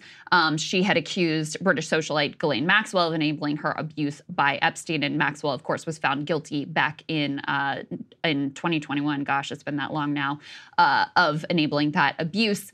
And so some of the names here, you're not going to be surprised. We've got Britain's Prince Andrew. We've got Bill Clinton. Bubba. We've got Donald Trump. We've got Alan Dershowitz. And we can show some of those details. Let's go ahead and put this first one up on the screen. So this probably was the biggest piece that people were sharing. Let me just read this. This is, again, a part of a deposition. They say, let me back up. Do you know Bill Clinton was a friend of Jeffrey Epstein? This person says, I knew he had dealings with Bill Clinton. I did not know they were friends until I read the Vanity Fair article about them going to Africa together. Question, did Jeffrey ever talk to you about Bill Clinton? Answer, he said one time that Clinton likes them young, referring to girls. Ryan, what do you make of this? Gross. Yes. And this is, the reporting says this is Johanna Sjoberg, one of the Epstein accusers. Not shocking, but just gross. Yeah. To see it in print. And Bill comes up a number of times. Like, this wasn't the only mention of him in these documents either, but this was the sort of most, I guess, damning commentary with regard to him that came up here. Yeah. And you also had people were noticing, for instance, that like Al Gore's name came up in there, but then you get to the part of the document where Al Gore's name is, and you said, did anybody ever mention Al Gore? And the person says, no. Right. Did they mention Tipper Gore? No. So for some people whose names are in there because the lawyer just asked about them. Right. And in some ways they're sort of like exonerated by the commentary, but then just the fact that you came up in Epstein docs is, I'm sure, not a great feel. Gore's got his own situation with that massage thing, if you remember from many years ago. Vaguely remember that one. What we have next, I believe, is Prince Andrew. Jane Doe number 3 was forced, allegedly, to have sexual relationships with this prince when she was a minor in 3 separate geographical locations: London at Ghislaine Maxwell's apartment, New York, and on Epstein's private island in the U.S. Virgin Islands, in an orgy with numerous other underage girls. Epstein instructed Jane Doe number 3 that she was to give the prince whatever he demanded, and required Jane Doe number 3 to report back to him on the details of that sexual abuse. Maxwell facilitated, they say, Prince Andrew's acts of sexual abuse by acting as madam for Epstein, thereby assisting in internationally trafficking Jane Doe number 3 and numerous other girls. These are the allegations. Another person that comes up here, I don't know if you guys remember this disgusting character, Jean-Luc Brunel, who was like the modeling, French modeling agent that was implicated in a lot of this as well. And years ago, I did reporting on Prince Andrew through a financial lens, because he got himself involved in all sorts of kind of shady financial dealings. What he would do is he would basically lend the credibility of the crown to like corrupt banking operations and all sorts of other things. I didn't know that piece. So he was a shady character on all fronts. Yeah, and while I was doing that reporting, people would just refer to him by his known nickname at the time, which was a Randy Andy. Oh.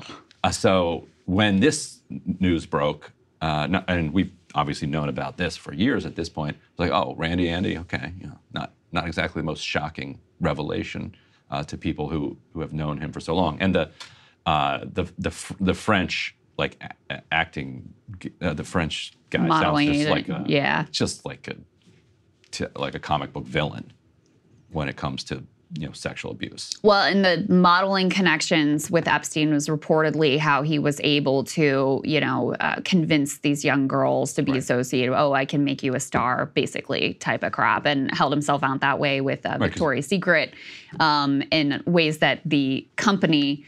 Lex Wexner was the owner, and he was apparently a big benefactor of Epstein and helped to facilitate his, lavish lifestyle. And other underlings at Victoria's Secret were complaining about Epstein holding himself out as this modeling agent and trying to, persuade young girls in various ways. The difference between what happened to these young girls and what happens to so many young girls trying to get into modeling is minuscule. So when he actually had the imprimatur of Victoria's Secret and a private plane and access to the people like Bill Clinton and Prince Andrew. So, I think every young girl who gets into modeling is nervous about, because they've all heard the stories about what's going to happen. Yeah. Then you see a private plane and you see, former presidents and prime ministers involved.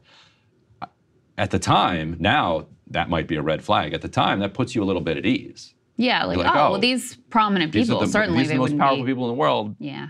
Now, because of the Epstein releases and revelations, you might have people like, oh, the most powerful people in the world involved with this, maybe it's actually pretty dangerous. Yes. So Trump did come up a couple of times. We have both of those. He was a sort of side character in some of these interactions. Let's put this next one up on the screen. So, this is Alan Dershowitz, actually. Sorry. We'll get to Trump in just a minute. So Dershowitz has long been accused of various horrific things with regard to Epstein. They say here that he forced Jane Doe number 3 to have sexual relations with Alan Dershowitz, close friend of Epstein's well-known criminal defense attorney. By the way, Dershowitz helped Epstein get that sweetheart deal that enabled him to, get off basically scot-free previous sex crimes conviction. Epstein required Jane Doe number 3 to have sexual relations with Dershowitz on numerous occasions while she was a minor, not only in Florida, but also on private planes in New York, New Mexico, and the U.S. Virgin Islands. And Ryan, we actually have a perfect response from Alan Dershowitz in the wake of these new revelations. Guys, if we can play the response from Dershowitz so people can hear his side of the story. The one point I do want to make is that I understand all the feminist groups and the radicals who think this is the worst thing in the world, that anybody ever had any contact with Jeffrey Epstein. Where are all those radical feminists when it comes to the Hamas rapes of young Jewish girls, sexual abuse, beheadings? They are quiet. They are silent. The incredible hypocrisy of the Me Too movement. Me Too, except if you're a Jew. And I want to have a list of all the radical feminists who are pushing hard, and I understand that, to get all these names revealed. And I want to know how many of them have ever actually condemned Hamas for the rapes that we now know occurred and the murders that occurred. How many have been silent? And how many, like the National Lawyers Guild, have actually approved of what Hamas did? So making it somehow about Israel, which is kind of perfect. And also, Ryan, the idea that it was just quote-unquote radical feminists who were interested in, exposing the truth of who has been associated with Jeffrey Epstein about a child sex ring, but a radical so preposterous. I mean, this is, in a lot of ways, it codes almost like right-wing, the interest in Epstein, even though, obviously there's just a general public disgust and horror at what was unfolding among so many of our nations and our global elites. But to try to pin this like this was some secret feminist cabal that was pushing for the exposure here, and they're the same feminist cabal who won't condemn Hamas is, I don't know. It's just absurdities on absurdities. And how little respect and how much contempt do you have to have for the victims of October 7th to drag them into your Jeffrey Epstein scandal? So true. What could be more denigrating to their memory than that? Stand on your own 2 feet and defend your relationship with Jeffrey Epstein. Do not bring in the memories of the people who were killed on that day to try to distract from this. It's one of the most offensive things I think I've ever seen. Well, and we would be remiss if we didn't remark that many people believe that Epstein, why he so aggressively cultivated all these relationships with rich and powerful people, was because he was a foreign agent. And specifically, the theory, unconfirmed, is that he may have had Mossad connections. There's a lot of reporting to that effect. It's not it's never proven. It's not purely conjecture. Right. And so, the fact that you've got Alan Dershowitz, who is one of the most vociferous defenders of Israel, who's being floated as representing them at the ICJ, who also has this Epstein link. Many people are taking note of these things, Ryan. Yeah. And Giuffre and Dershowitz reached a settlement in which she dropped her allegation, this allegation, where she said that it was a case of mistaken identity, and he also dropped his counter defamation claim against her. And so that appears to be the root of what rose here. But yeah, yes, I think you're right. Yes. All right. I think we next have Trump. We have the long teased Trump piece of this. So there was apparently a trip that went sort of awry. They asked, did you see her in the plane on the trip to New York engaged in any kind of affectionate or sexual contact with Jeffrey? No. With Ghislaine? No. How did it come to be that you were in a casino in Atlantic City? Well, we were flying. Jeffrey said, why don't you go sit in the cockpit to check out the landing? So we were sitting there, and the pilot told me to go back and tell him we can't land in New York and that we're going to have to land in Atlantic City. Jeffrey said, great, we'll call up Trump and we'll go to, I don't recall the name of the casino, but we'll go to the casino. And then they go on to talk about some sort of ID issue. But that's basically like the Trump's name coming up here of Jeffrey saying like, my good friend Trump, we'll go to his casino. And in another instance, they asked, did you ever see Donald Trump at Jeffrey's home? And this person says, not that I can remember. On his island, no, not that I can remember. In New Mexico, no, not that I can remember. In New York, not that I can remember. All right. And so, in this instance, Donald Trump is sort of not connected at all that in this person's recollection. And the ID issue is an indication of how young this girl was. The ID question was, well, she's not old enough to be in a casino. What are we going to do? And they eventually, according to that deposition, she was not able to gamble, but they still brought her along on this trip. Now, Trump back in 2002 gave a statement to New York Magazine for a profile that they were doing of Epstein, which was supposed to be an expose, but didn't fully come together as an expose of what Epstein was doing. He wrote, and you can hear Trump kind of dictating this statement to it. He said, I've known Jeff for 15 years, terrific guy. He's a lot of fun to be with. It is even said that he likes beautiful women as much as I do, and many of them are on the younger side. No doubt about it, Jeffrey enjoys his social life.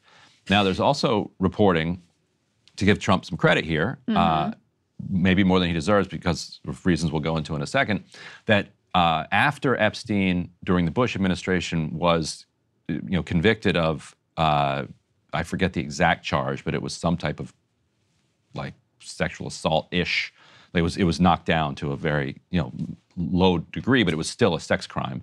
He was banned from Mar-a-Lago, and according to reporting that has come out, like he did not associate with Trump kind of after that, because that's an interesting break in the Epstein saga. Right. After he is a sex criminal, like a public sex criminal, tons of this stuff happened after that with these famous people. That's right. Where everybody kind of would have known that this had happened. Now, the reason I say we're giving Trump too much credit, it was a Bush administration, it was Acosta, a Bush administration assistant attorney, U.S. attorney, who cut the sweetheart deal with Jeffrey Epstein back then. He then became Trump's labor secretary. Right. And then also Epstein died in prison under Trump's watch. So let's not forget that either. Worth noting as well. We'll go with died. Ghislaine Maxwell responding to some of the latest information coming out. This is just too perfect. Put this up on the screen. She's breaking her silence by an attorney, playing the woman card here, saying it's all about men abusing women for a long period of time, and it's only one person in jail, a woman. Of course, Epstein was in jail, but he died. Died suddenly. Died suddenly, vaxxed, question mark. But to play the woman card here is utterly preposterous. Like, the fact that there has not been full accountability for all the people that clearly there should be full accountability is not to say like you should also get out for, you should also face the same lack of accountability, or to pretend like you weren't integral to these schemes and there's not a very good reason that you were serving prison time. I think she's right in the sense that there should be lots of men who are also in jail. Correct. Although she could have done more to facilitate that by testifying against a lot of these men and that is true. And going public. Look, Ghislaine, that's a great point. You want more of these men in jail? Like, start talking. Start talking. Send us a letter. We'll read it here. We'll get these prosecutions going. Yeah. But she saw what happened to Jeffrey Epstein when he died suddenly, and so you can imagine why she might be reluctant to take that path. Indeed. All right, let's move on to one story I don't want to lose sight of because it's been of a lot of importance to many of you out there, which is the state of the housing market. And Wall Street apparently has a new scheme to further their plans to become America's landlord. Put this up on the screen, reporting from the Wall Street Journal. Welcome to the neighborhood. Wall Street designed it. Big residential property investors are finding it harder to buy in good neighborhoods, so they are building new ones. They open this piece, I think is very interesting. Your new suburban rental has granite kitchen countertops built to withstand even the most hard-wearing tenant. The neighbors next door have the exact same laundry machine. Welcome to the community where every detail has been designed to keep costs down for the Wall Street landlord. They indicate big investors are bullish about America's family homes, so bullish they are willing to buy or build entire new neighborhoods. They were also willing to buy them, but they found that harder to do. So now they're just building them out as it becomes more difficult to purchase houses for the usual channels. Interest rates are at multi-year highs. Fewer homes are for sale. Homes are also eye-wateringly expensive. In October, prices hit a fresh record. In October, increasingly, Wall Street's solution is to build new neighborhoods of family homes where everybody rents. The model is not completely new. Clustered housing for students and senior citizens has been around, but they say the number of build-to-rent communities is still small, with 900 neighborhoods nationwide, each with an average of 135 to 150 homes, according to a report by the Urban Institute. But the concept is growing fast. The National Association of Home Builders estimates that roughly 10% of new housing construction is destined for build to rent. So on the one hand, Ryan, I suppose it's good that they're moving their gaze from buying up existing neighborhoods and snatching up the very limited inventory of single-family homes that are even available right now. On the other hand, of course, it's very unsettling to imagine these, gigantic companies and permanent capital as your perma-landlord. And, it's just another indication of the sort of fraying and decaying of the American dream of owning your own house, which is the way that most Americans are able to achieve some level of stability and basic level of wealth so that they can, have a traditional, idealized American middle-class life. And we've got to do something about Wall Street buying up all these homes. Like you can, the fabric of this society is stitched together by the thread of the American dream. And the American dream is often as much a dream as it is a reality, but the dream has to be there. And what Wall Street is doing, even if it's exaggerated somewhat, the extent to which they have bought up the properties at this point, it undermines people's faith in the future. And so it's a political issue just waiting to be grabbed by somebody. And I think you just have to get them out of this buying up residential homes business. Like, you just have to ban it. Or if you don't ban it, just make it extremely difficult for them. Yeah. So if they do it, if you own more than 2 or 1 residential homes, then these are the tax implications for that, to make them compete against homeowners in a way where actual human beings can outcompete them. Because right now it's the opposite. Like right now, because they run it as a business, they can write off all sorts of things, and they have better access to capital than a human being. Right. And so the human being is not just poorer, but also is tax disadvantaged in the competition for buying homes. You've got to flip that. You've got to make human beings tax advantaged against these corporations and Wall Street that are trying to buy it up. Now, more housing is a good thing. So maybe the deal that you offer them is, all right, we're kicking you out of this scheme where you tried to buy up all of this housing. If you want to go out and build a bunch of homes and rent them, okay, fine. Like that, like if the deal is, then you're kicked out of destroying the American dream. Yeah. Because is it ideal that Wall Street is your landlord because they built some tract homes somewhere? No, it's not ideal. Right. But it's not the worst either because at least homes are being built. And that is a huge problem that we just don't have enough housing. Massive problem. One thing that we've seen is, we covered this a while back, when you have these large-scale landlords where it's not like mom and pop landlords are the most sympathetic of characters either.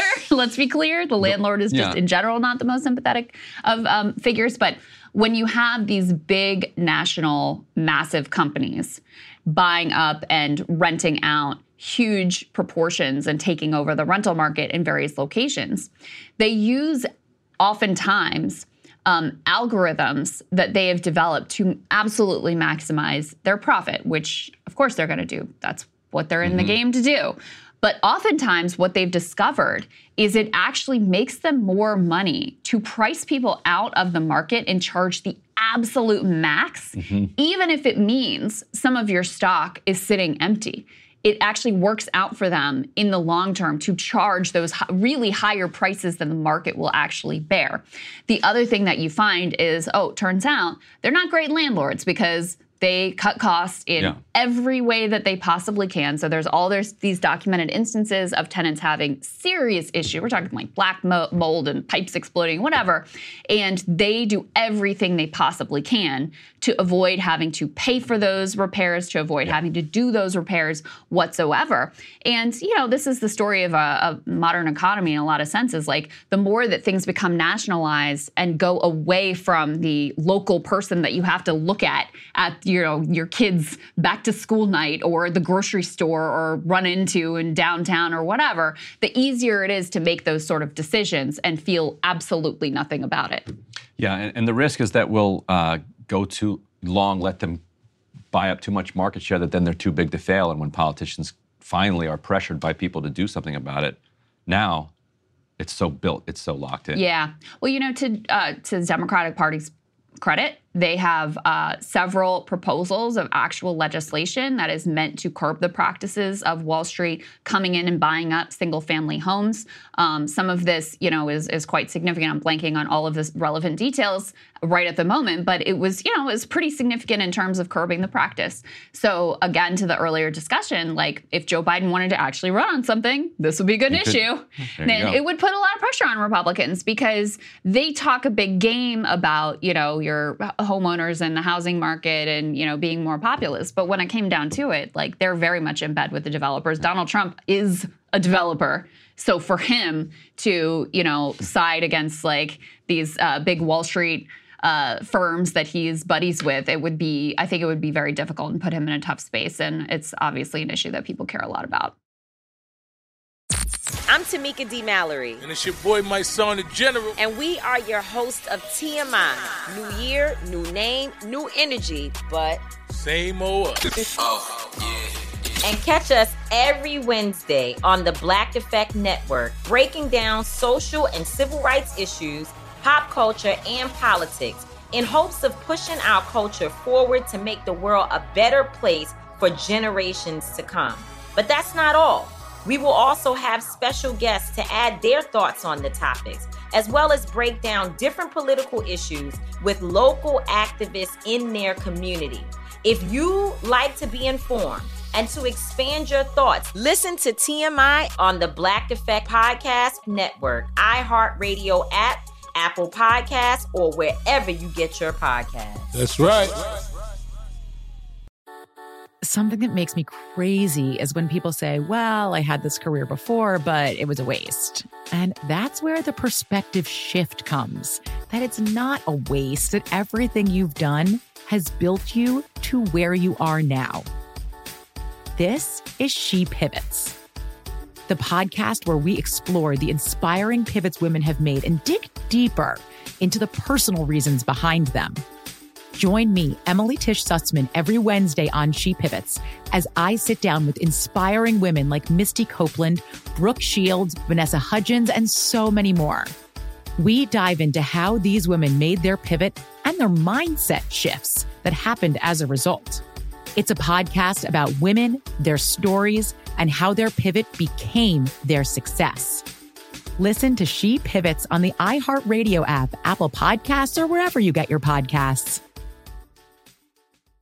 The Therapy for Black Girls podcast is an NAACP and Webby Award-winning podcast dedicated to all things mental health, personal development, and all of the small decisions we can make to become the best possible versions of ourselves. Here, we have the conversations that help Black women decipher how their past inform who they are today and use that information to decide who they want to be moving forward. We chat about things like how to establish routines that center self-care, what burnout looks and feels like, and defining what aspects of our lives are making us happy and what parts are holding us back. I'm your host, Dr. Joy Harden Bradford, a licensed psychologist in Atlanta, Georgia, and I can't wait for you to join the conversation every Wednesday.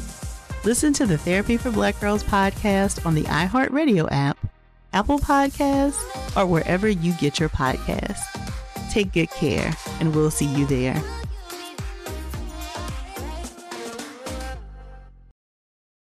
Well, what are you looking at today, Crystal? This is the reality of life today in Gaza. Such is the desperation in Gaza. We captured the moment an aid truck of mattresses was mobbed, not far from the crossing where it entered. Fire from Hamas-run security guards frightens the crowd. And not for the first time, there is little law and order. Some people have been injured and killed just trying to get the basics.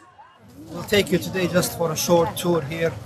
There's barely anything in the markets. Virtually no commercial goods are getting into the strip. About 500 trucks a day used to enter to meet the needs of its people. Their needs are now barely met, with only around 100 trucks a day.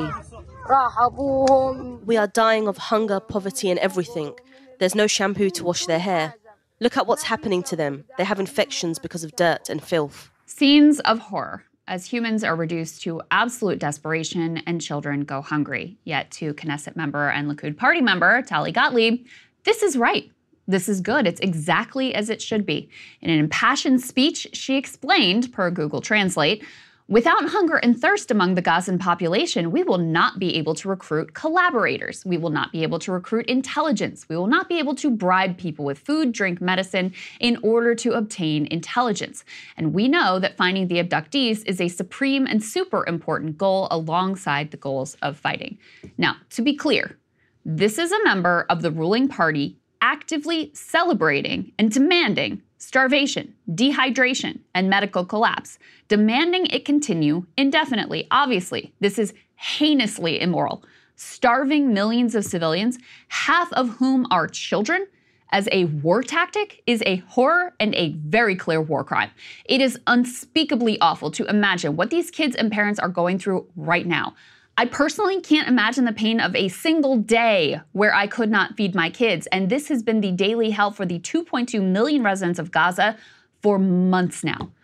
But it isn't only immoral, it also fails as a war tactic, even if you don't care about wasted kids, babies too weak to nurse, moms too malnourished to produce milk.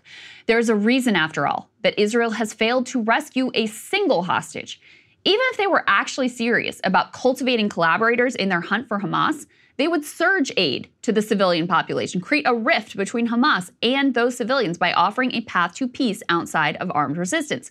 Give them something to gain by cooperating. Just as in German bombings of Britain and Allied bombings of Germany, it turns out terrorizing a civilian population does not win support for those who are inflicting that catastrophic pain. Of course, hunting Hamas is not actually the primary goal of Israel's assault on Gaza. Bibi and his ilk have always found Hamas to be a useful foil and supported them for exactly this reason. October 7th did not change this fundamental dynamic. The real goal is retribution, to slake the appetite for destruction, for Bibi to try to cling to power and ultimately to destroy Gaza so that Israel might succeed in convincing its U.S. benefactors that completing their ethnic cleansing by pushing Palestinians into the Sinai Desert or elsewhere is actually a humanitarian option, since their homes, schools, mosques, hospitals, and markets have all been destroyed. In this light, imposing mass starvation on the population makes plenty of sense. hold them hostage, denying them the basics of life unless they agree to, quote, voluntary migration. Of course, no migration is actually voluntary when you were forced to it by having your house bombed and your children starved. Now, at the beginning of their assault on Gaza, Israel announced they would be imposing a medieval-style siege on the whole area. Defense Minister Yoav Gallant infamously, I should say, announced, "I have ordered a complete siege on the Gaza Strip. There will be no electricity, no food, no fuel. Everything is closed," adding, "We are fighting human animals, and we are acting accordingly," just in case the genocidal intent was not clear from the actions. Israel, with help from Egypt, has long controlled what goes in and what comes out of the Gaza Strip and used caloric rationing, in other words, hunger, as a method of control. But what has unfolded over the past several months has been something else entirely. A new UN report spells out the incredibly dire situation. Half of Gaza's population is now starving. 90% report they regularly go without eating a single meal in a day. They write that, quote, "Gaza risks falling into famine unless access to adequate food, clean water, health, and sanitation services is urgently restored. The entire population, about 2.2 million people, is suffering crisis or worse levels of food insecurity. Food is not readily available. Any food that can be found for sale is outrageously priced and completely unaffordable for nearly all. Going out to search for food means risking your life. Only 1 out of 25 World Food Program contracted bakeries remains in operation. Israel has razed farmland and destroyed orchards, meaning that even without the threat of bombings, the Strip has no ability to generate its own food. Aid workers have been targeted in Israeli attacks. More have been killed in this war than in any other war in the history of the UN. Isaac Chotiner actually just interviewed Arif Hussein. He's chief economist of the UN's World Food Program, and he put the crisis in blunt terms. Quote, "I have been doing this for the past 2 decades. I've been to all kinds of conflicts, all kinds of crises, and for me, this is unprecedented because of, 1, the magnitude, the scale, the entire population of a particular place. 2nd, the severity, and 3rd, the speed at which this is happening, at which this has unfolded is unprecedented. In my life, I've never seen anything like this in terms of severity, in terms of scale, and then in terms of speed." He went on to attempt to put in context how the starvation in Gaza compares to the starvation that is occurring in the rest of the world. He says, if you look globally, worldwide right now, there are about 129,000 people who are in IPC phase 5, meaning a catastrophic type of hunger. 129,000. In Gaza, there are 577,000. That means 80% of the people, or 4 out of 5 people in famine or a catastrophic type of hunger, are in Gaza right now. This is also what makes it unprecedented. Now, according to Tali Gottlieb, who we heard from earlier, this is to be celebrated, to be encouraged. The terror, the hunger pains, the disease that feast on wasted bodies and compromised immune systems. But make no mistake, although Biden may not come out and say such brazenly horrifying things, he is actually a much bigger monster than Tali Gottlieb. By blocking a ceasefire, shipping the weapons that blows up those bakeries, providing Bibi diplomatic cover to continue this assault, Joe Biden is directly architecting this famine, keeping food from the mouths of babies by the hundreds of thousands. I guess at least Tali is being honest in her depraved inhumanity. And Ryan, this is something you have pointed out from the beginning. I'm Tamika D. Mallory. And it's your boy, my son, the General. And we are your hosts of TMI. New year, new name, new energy, but same old us. Oh, yeah. And catch us every Wednesday on the Black Effect Network, breaking down social and civil rights issues, pop culture, and politics in hopes of pushing our culture forward to make the world a better place for generations to come. But that's not all. We will also have special guests to add their thoughts on the topics, as well as break down different political issues with local activists in their community. If you like to be informed and to expand your thoughts, listen to TMI on the Black Effect Podcast Network, iHeartRadio app, Apple Podcasts, or wherever you get your podcasts. That's right. Something that makes me crazy is when people say, well, I had this career before, but it was a waste. And that's where the perspective shift comes, that it's not a waste, that everything you've done has built you to where you are now. This is She Pivots, the podcast where we explore the inspiring pivots women have made and dig deeper into the personal reasons behind them. Join me, Emily Tish Sussman, every Wednesday on She Pivots as I sit down with inspiring women like Misty Copeland, Brooke Shields, Vanessa Hudgens, and so many more. We dive into how these women made their pivot and their mindset shifts that happened as a result. It's a podcast about women, their stories, and how their pivot became their success.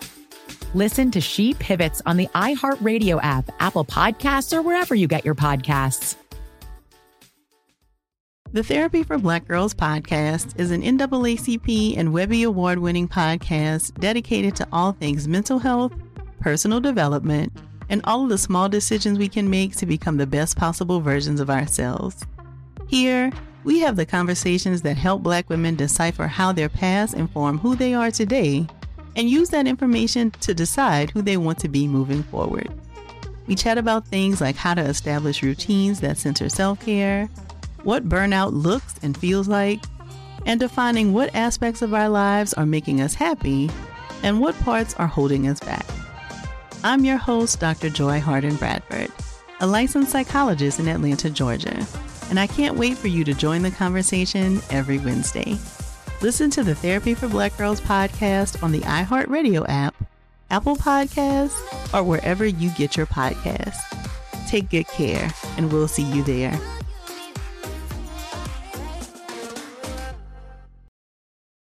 Thank you guys so much for watching today, Ryan. It was really nice to host the show with you. I really enjoyed it. This was a first, I think. We were trying to remember, even going back to Rising Days, whether we'd ever hosted before, because Ryan usually fills in for me. But we decided to do a little mix and match this week, and I'm glad that we did. A good time. Yes. To do this again. Indeed. All right, guys. Have a great weekend. We'll have some content posting for you over the weekend as well, and we will be back with a normal show schedule. And, plans are to have Sagar back in his chair next week as well. So we'll see you then. Actually, not really a good time, but glad we did it anyway. Yeah, indeed. Indeed. See you guys soon.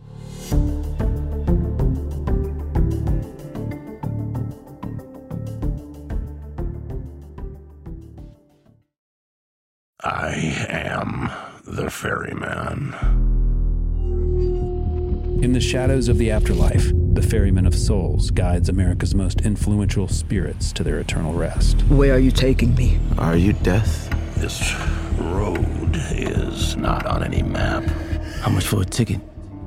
All I ask for in payment is a tale. I don't know who got to Kennedy first. And the devastation those first bombs caused. I've never been to hell, but I know intimately the hymns of the damned. Binge this season of The Passage now.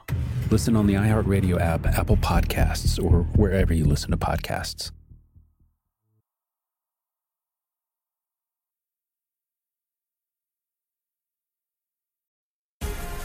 The Black Effect presents Family Therapy, and I'm your host, Elliot Connie. Jay is the woman in this dynamic who is currently co-parenting 2 young boys with her former partner, David. David, he is a leader. He just don't want to leave me. But how do you lead a woman? How do you lead in a relationship? Like, what's the blueprint? David, you just asked the most important question. Listen to Family Therapy on the Black Effect Podcast Network, iHeartRadio app, Apple Podcasts, or wherever you get your podcasts. I'm Tamika D. Mallory. And it's your boy, my son, the General. And we are your hosts of TMI. And catch us every Wednesday on the Black Effect Network, breaking down social and civil rights issues, pop culture, and politics in hopes of pushing our culture forward to make the world a better place for generations to come. Listen to TMI on the Black Effect Podcast Network, iHeartRadio app, Apple Podcasts, or wherever you get your podcasts. That's right.